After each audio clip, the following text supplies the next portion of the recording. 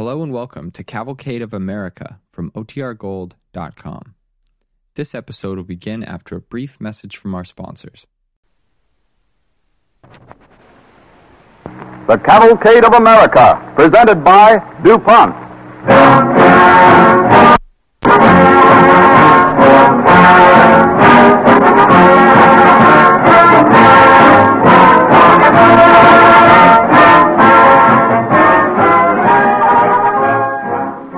This evening, DuPont presents dramatic incidents in the life of one of New England's most illustrious men, the great mathematician Nathaniel Bowditch. Before Bowditch's day, American shipmasters had never excelled in navigation. Ships found their way across the ocean with no accurate knowledge of their courses. Bowditch was never satisfied with a superficial study of the problem at hand. The careful precision that he exercised may be compared with the work of the research chemist, who finds his greatest reward in seeing the world benefit from his contributions to the comforts and conveniences of civilization.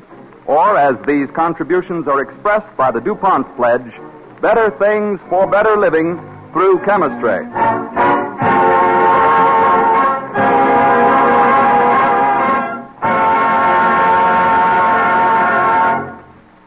As an overture, Don Voorhees and the DuPont Cavalcade Orchestra will bring us a special setting of Sometimes I'm Happy from the musical comedy Hit the Deck.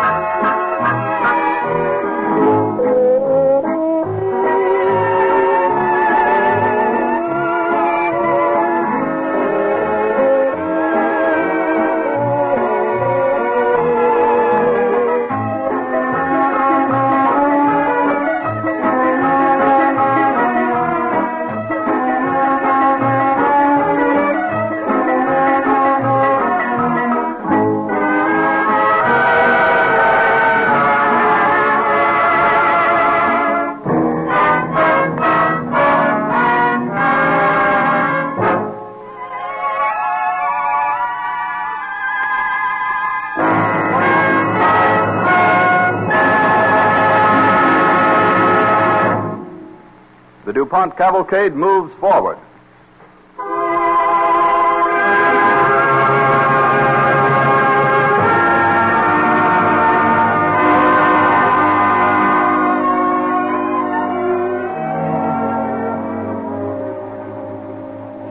Nathaniel Bowditch was born in the seafaring village of Salem, Massachusetts, March 26, 1773. When he was 8 years old, an incident occurred which left a marked impression on him, which undoubtedly pointed his future course as a mathematician and student. We find him entering the kitchen of his home in Salem. The young boy is sobbing bitterly, and his mother greets him with alarm. Mother! Mother! Nathaniel, come here, dear. Tell Mother, what's happened? I didn't do it, Mother. I didn't do it. Didn't do what? I didn't cheat in arithmetic, and I didn't lie to the teacher. Cheat and lie? Why, of course not. Has someone said you did? Yes, the teacher. He beat me because I wouldn't say I cheated, but I couldn't say it because it wasn't true. Well, I should say not. Oh, now, please don't cry, dear. There. That's better. Here. Sit down here beside me now and tell me the whole story. Well, Mr. Wood asked who could do a sum in the 8th grade arithmetic. Then None of the big boys could do it. I wasn't supposed to be listening, but I did the sum in a minute, Mother. It was easy. So I raised my hand and told him the answer. a sum in 8th grade arithmetic, Nathaniel. And you only in the 4th grade. Yes, but Mr. Wood was angry. He said no little boy who's only 8 like me could do sums like that. He said I sneaked up and looked in his answer book. Oh. He made me go to the front of the room, and he beat me because I told him I did the sum in my own head. And all the big boys called me a liar and a cheat. They chased me most of the way home. This is a bitter lesson you've had to learn at such an early age, dear. But it's a lesson you'll be grateful for as you grow older. Lesson, Mother? Yes, dear. You'll learn someday that whenever you do anything a little better than the average, whenever you have different ideas or more serious interests than your neighbors, there'll be many who'll criticize you. But, Nat, dear, you know in your own heart that you did that sum honestly, don't you? Yes, Mother. You like arithmetic better than anything else, don't you, dear? Better than anything but chips, I guess. Mother. Yes, dear. Mother, if I could find an answer to a sum that wasn't in the teacher's answer book, people would have to believe I did it in my own head, wouldn't they? Yes, darling, they'd have to believe it. This lesson you've learned today will help you, dear. Never boast of what you can do or what you're going to do. Remember, Nat, deeds always speak louder than words.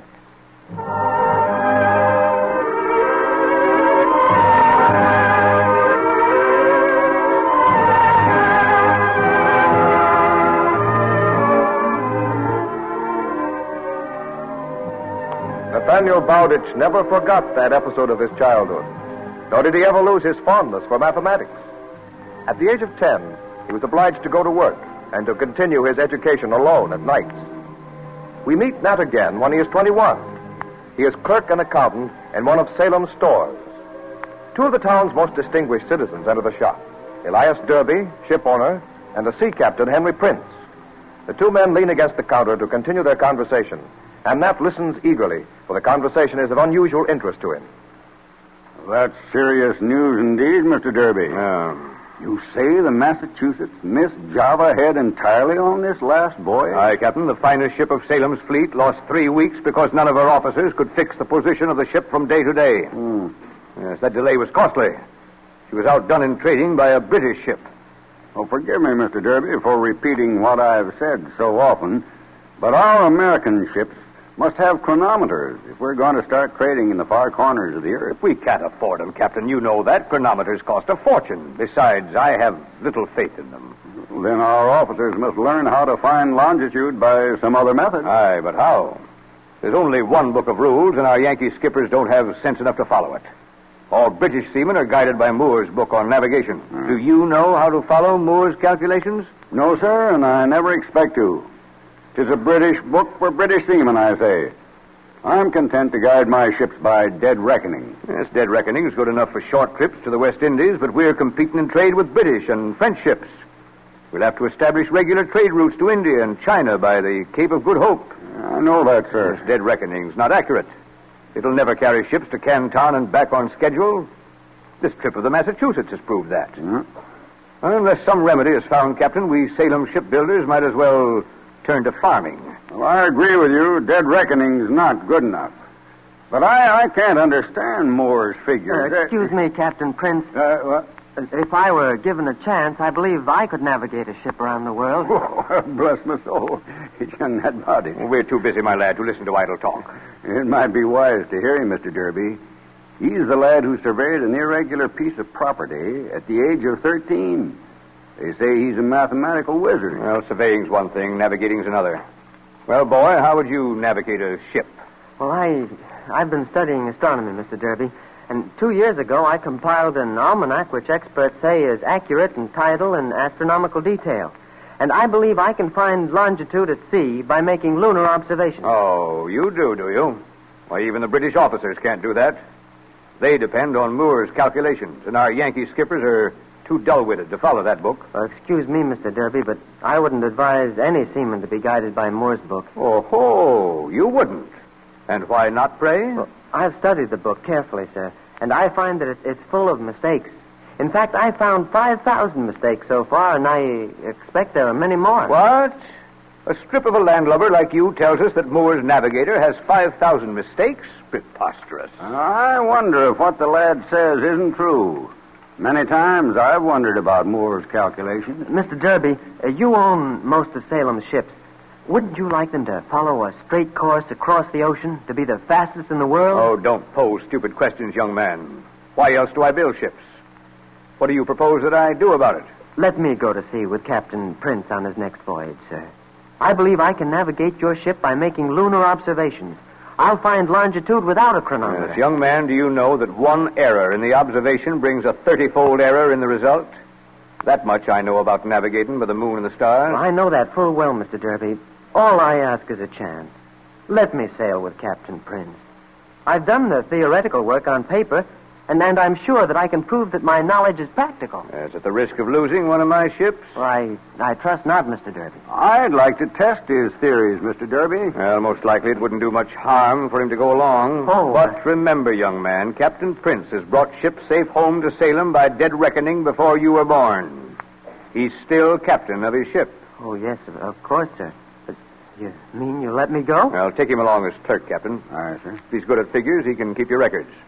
But mind you, young man, not a word to folks here in town about lunar observations or about the mistakes in Moore's book. No, sir. Why, if a British skipper should hear that one of my seamen said there were 5,000 mistakes in Moore's book, I'd be the laughing stock of the whole world. Oh, well, you needn't worry, Mr. Derby. I'll never say a word till I've proved everything I promised. I won't even talk about it then. I learned that lesson years ago. Never boast of what you're going to do. The results will speak for themselves.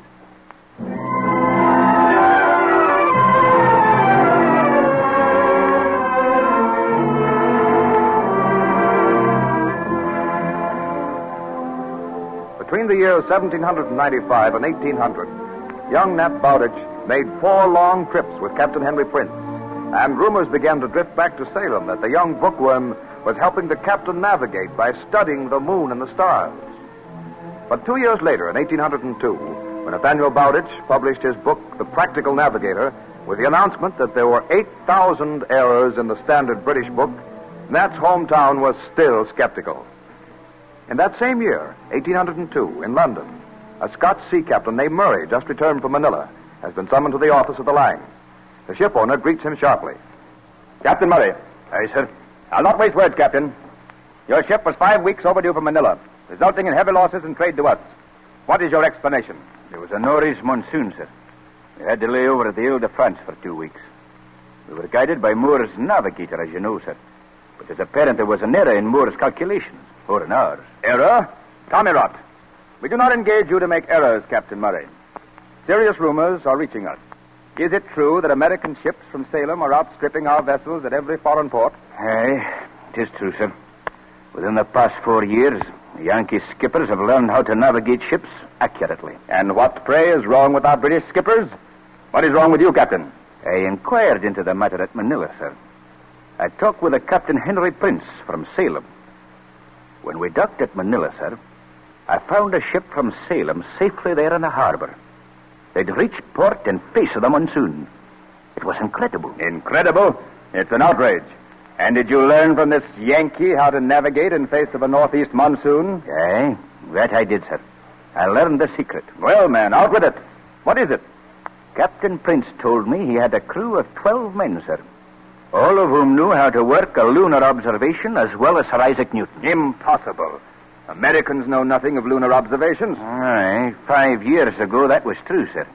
But today, they know. How did they learn? A young man, a clerk to Captain Prince, has been teaching them, sir. Why, he taught even the cook. Nonsense. Yankee boasts. I beg your pardon, sir. To prove it, Captain Prince called his cook from the kitchen. When I asked him if he could find longitude, He demonstrated perfectly. It was amazing, sir. And who is this young wizard who teaches a cook astronomy? He bears a strange name, sir. It is Bowditch, or Nathaniel Bowditch. Later I talked with this Bowditch himself, and he tells me that he has discovered 8,000 errors in Moore's book on navigation. 8,000 errors? Impossible. Why, our seamen have been guided by the book for years. The French use it, too. Well, I'm no a mathematician, sir, but I have suspected there were errors in Moore. Errors which have caused us serious delays. And this young man has just published his own book, with all Moore's errors corrected. He calls it The Practical Navigator. What? That's the reason the American trading ships are outstripping us, sir. And, now if I might suggest, sir. You'd suggest that we secure copies of this Yankee book? Aye, sir. I'd give a year's pay to put my hands on this book of his. Very well. You shall have it. Every British sea captain must have it. Did you learn where the blasted thing is printed? In Cambridge, Massachusetts, sir. I took particular care to find that out, thinking you might be interested, sir. Interested? I hate to flatter them by ordering their book, but there's no help for it. We need 1,000 copies at once. Why couldn't the British seamen have found out there were 8,000 errors in Moore's Navigator?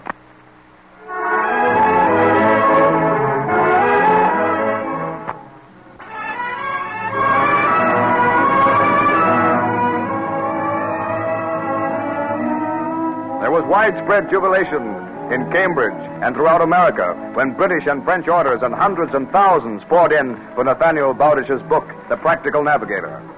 And the same year, 1802, the young self-educated mathematician was given an honorary degree at Harvard College.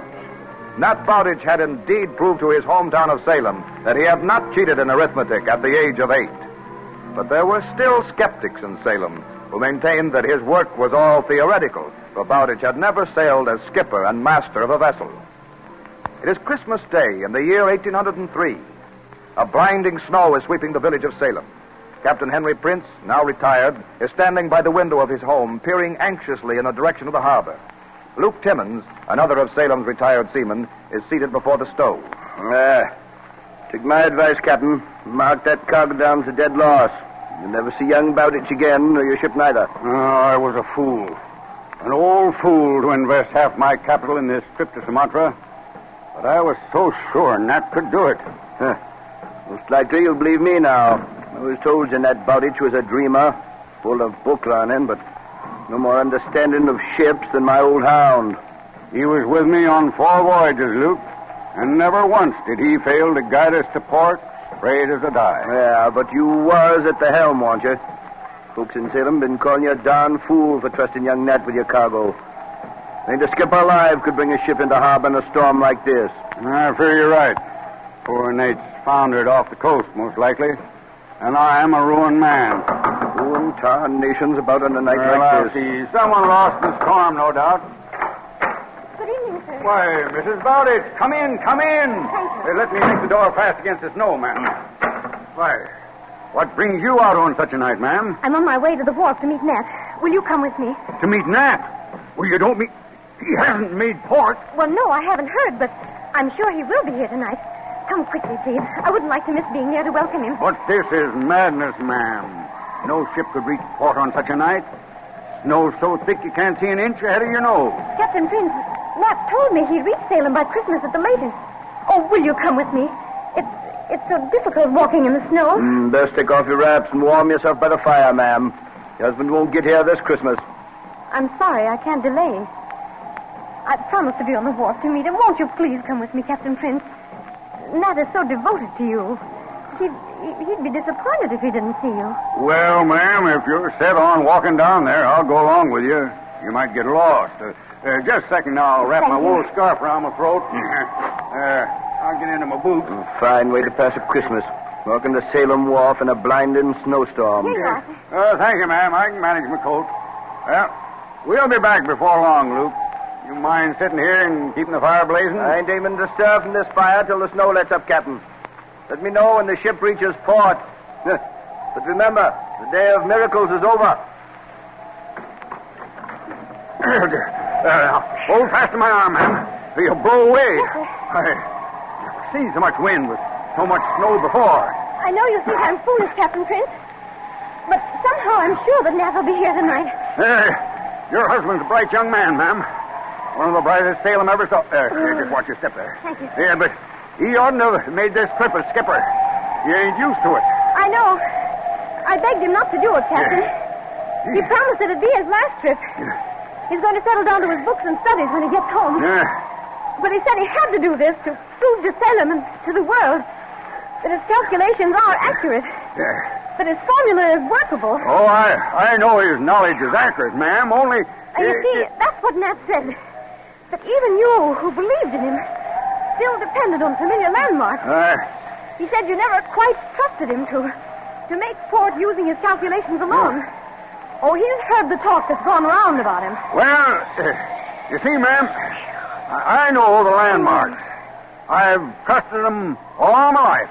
Yes, but suppose you were out there now, heading for port on a night like this. You couldn't see any landmarks tonight, could you? Very well. Look out there now. Yes. No skipper could bring a boat to harbor tonight. Oh, then Nat must do it. He must. I've prayed all day ever since the snow began. Well, most likely he's dropped anchor out to sea, ma'am. Wait until the storm dies. Oh. That is, he hasn't foundered. Oh, no, he's safe. I know he's safe. Well, I hope so. I declare the snow falls faster each minute. This is the worst storm we've seen in years. I'm very grateful to you for coming with me, Captain Prince. I fear I'd never found my way here alone. Take care there, ma'am. Step slowly now. It's going to be hard seeing where the wharf ends and the water begins. Captain, did you hear something? Well, yes. I thought I heard you. Captain Prince, I heard it again. Yes. Oh, hurry. Yes. Hurry, it must be the Putnam. It must be Nat's ship. Oh, dear God, please let it be Nat's ship. I can scarce believe my ears. That shout came from the wharf. Oh, my name ain't Henry Prince. Captain, isn't that a lantern? Where? He's coming toward us. Yes, that's a I hear lantern. voices, men's voices coming this way. Listen. I'd never have believed it if I hadn't seen it with my own eyes. Bringing the ship safe into the harbor in a blinding snowstorm. Hello! Have you come from the Putnam? Yes, we're anchored in the harbor. What? Mrs. Bowditch, what are you doing out here in this storm? Are you seamen from the Putnam? Aye, ma'am, that we are. Your husband guided us to Salem Harbor this night. Greatest skipper Salem ever saw. Oh, he's safe. He's safe. Sure, he's safe. Oh, thank God. And the crew and the cargo. Hello, Captain Prince. Hello. Aye, Captain, cargo, and crew all safe. We're home, men. Home to Salem in time for Christmas. Hey, can you tell us where Captain Bowditch is now? He's coming along, Captain, in the other small boat. Not far behind us. Oh, I must see him. Hello. Hello. Nat! Nathaniel! Mary. Oh, Nat, my dearest. Oh, I'm so happy. You shouldn't be out here in the snow, Mary. I'm glad to see you, darling. Captain Prince is here with you, Nat. Oh, Captain. I'm grateful to you for coming out on such a night. I don't deserve your gratitude, my boy. Your wife had more faith in you than I had. I'm ashamed to say I didn't think you'd do it. Why, my dear boy, you've performed a miracle. Just you wait till Salem hears of this. Aye, that's what it was. Captain Bowditch, I'd like to be the first to sign up with you on your next voyage. We all feel that way, Captain Bowditch. Hey, I'll sail under no other skipper but Captain Bowditch. Like Captain Prince says, a miracle was performed here tonight. I'll thank you all to cease calling what I did tonight a miracle. Someday you'll all be captains of your own ships. You'll all bring your ship safe to harbor by making lunar observations. I happen to know it could be done and proved it. It was no miracle, men. It was pure mathematics.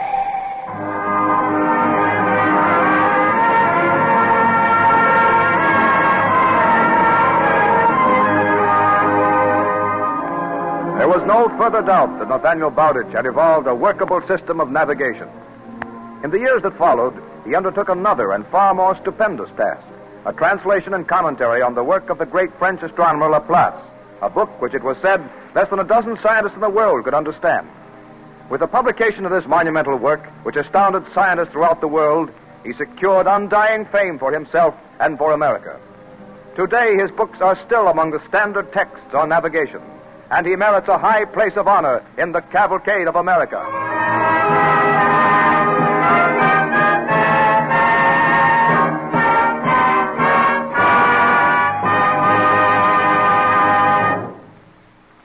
All through history, man has tried to go places quickly and surely, and here's his latest effort. Shortly after 4 o'clock this morning, a brand new highway was opened under the Hudson River. Right now, automobiles are traveling from New Jersey to Midtown Manhattan in 4 minutes by means of the new Lincoln Tunnel, which connects the town of Weehawken with 39th Street in New York City.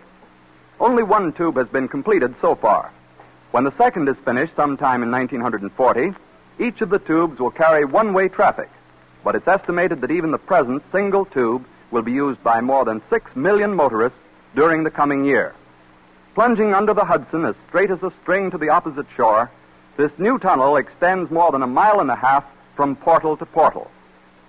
Under the river, the Lincoln Tunnel was pushed through mud, but at the Jersey shore, it was necessary to pierce the solid rock cliff of the Palisades. Here, DuPont dynamite was called upon to blast through the rock. Building the tunnel gave jobs to a weekly average of 1,300 workmen, who received a total payroll of nearly $9 million. In addition, it is estimated that the tunnel furnished employment for 2.5 times as many men working on the outside. And still there's much work to be done. A great deal more cutting through rock will be necessary to complete a great sunken highway 130 feet wide and about 40 feet below street level that will carry tunnel traffic through 3 New Jersey cities to connect with main roads. Chemistry is on the job there, too, for DuPont dynamite is at work excavating all that rock. With all its magnitude, this tunnel is only one part of a great engineering project. In a direct line with the Lincoln Tunnel, on the other side of New York City, another new tunnel is being driven under the East River to Long Island City. This tube, called the Queens Midtown Tunnel, has to be bored through rock practically all the way. And even with the aid of modern blasting agents, it's not due to be finished until 1940. As you may have guessed by now, the engineers are planning to build a third tunnel right across New York City to connect the Lincoln Tunnel under the Hudson with the Queens Midtown Tunnel under the East River. When the whole thing is a reality, you'll be able to go from New Jersey to Long Island in something like 15 minutes, passing under 2 great rivers and the greatest city in the world.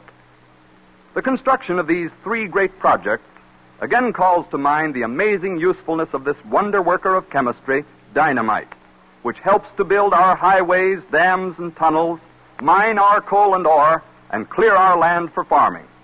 In creating safe and effective blasting agents to make way for progress, research chemists once more bear out the DuPont pledge: better things for better living through chemistry.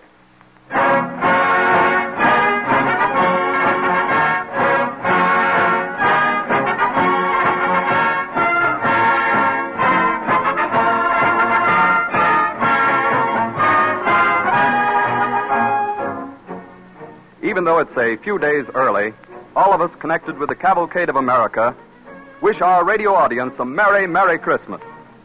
Because of many requests, we will celebrate the holiday season next Wednesday by repeating the story of the beloved singer Ernestine Schumann-Heink with the same cast as last year, including Miss Helen Oldheim, famous contralto of the Metropolitan Opera House, singing the role, when next week at the same time, DuPont again presents the Cavalcade of America.